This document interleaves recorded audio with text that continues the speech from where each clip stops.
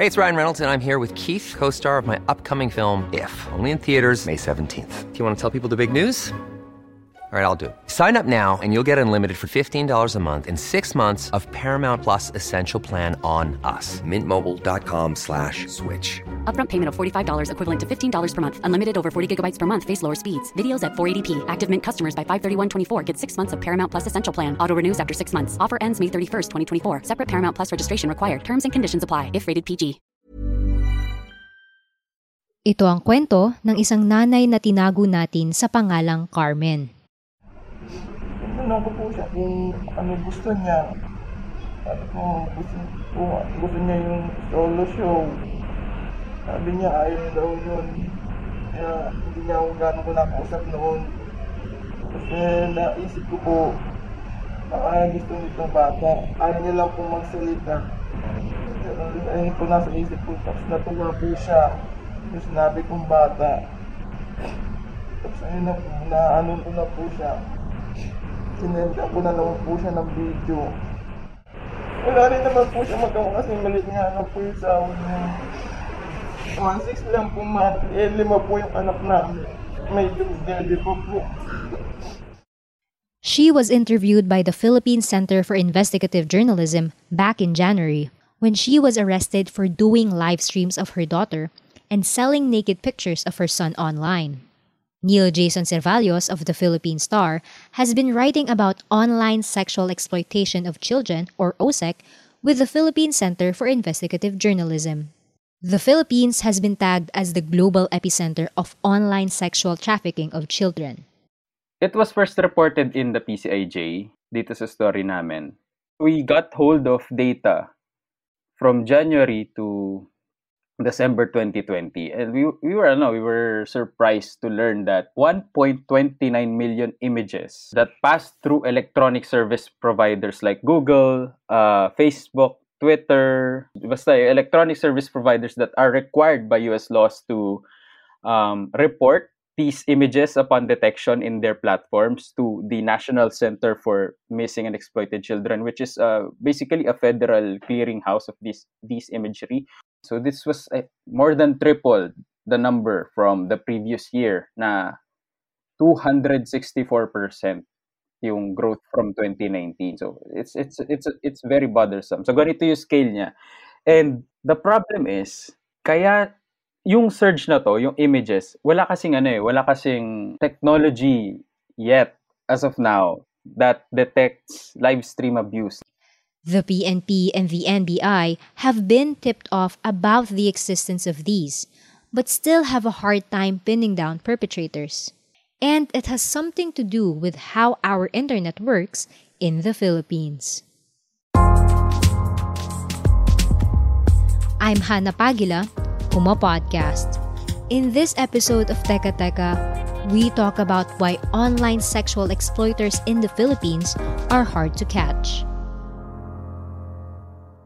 In a 2017 study by the International Justice Mission, it was found that out of 10,000 IP addresses linked to child sexual exploitation, 149 of those are traced back to the Philippines. Even if there are tips to IP addresses which source OSEC materials, pinpointing an exact location and perpetrator behind the crime is more difficult than it seems. So bakit kaya? But first, ano ang IP address? IP address stands for Internet Protocol Address. It is a set of numbers used to identify a specific computer or computer network. When connected to the internet, the IP address allows the computers to send and receive information, at sa IP address malalaman ang location ng device kung saan nanggaling yung information na yon. Problem is, ang IP version na ginagamit sa Pilipinas ay luma na. Version 4. IPv4 was first deployed in 1982 and it can accommodate roughly 4 billion unique addresses. We've essentially run out of those addresses, which means that now, thousands of users in a single area may end up sharing a single IP address.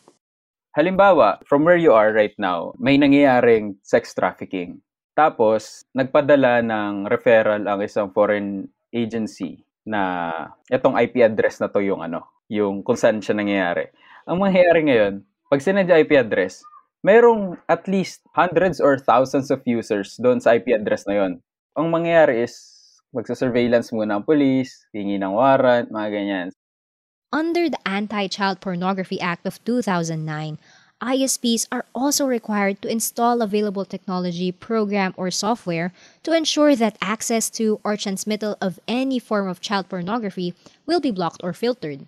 The NTC has enforced this, and access to certain websites containing pornographic and exploitative content have been blocked in the country. This is implemented with a domain name system or DNS filtering mechanism. At least so far, they block on the DNS layer. Like yun nakita ninyong, let's say, try nyo magbukas ng porn site ngayon and lalabas siya, this site has been blocked by the NTC. Yan. Yun yung tinatawag na DNS layer blocking. Ginagawa nila yun. At least yun yung mga nakikitaan talaga ng child sexual exploitation materials. Yet upgrading the technology is only a minuscule step in improving efforts to fight online sexual exploitation. Law enforcers still need to secure court warrants to obtain information about the users of IP addresses. They must also comply with existing data privacy rules.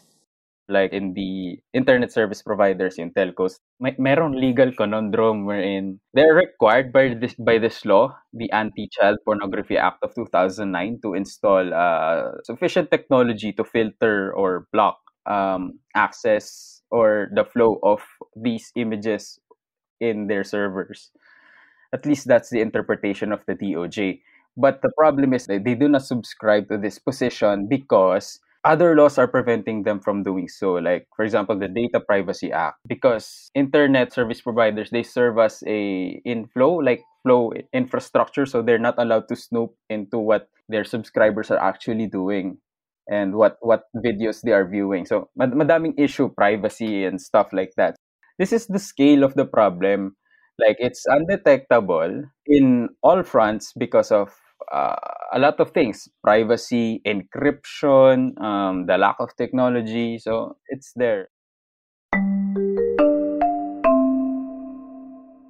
We can't avoid being on the internet, especially now where we rely heavily on virtual platforms to go to school and perform work tasks. Socializing has been limited to online gatherings as well. Internet companies and electronic service providers must do their part in creating a safer space for children and other victims of online sexual abuse. Pandemic so may hyper presence tayo sa social media, may higher inclination tayo towards pagbababad sa internet. Ayun, kailangan talaga maging concerned yung mga tao about this kasi it can happen to anyone.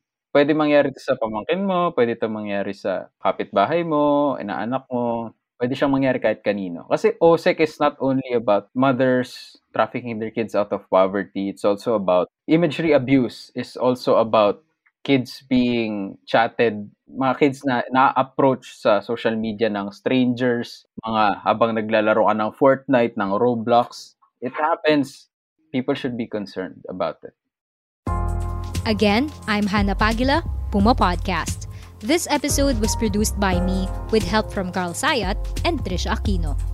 It was edited by Nico Bolante. Follow Teka Teka on Spotify or wherever you listen. Maraming salamat po.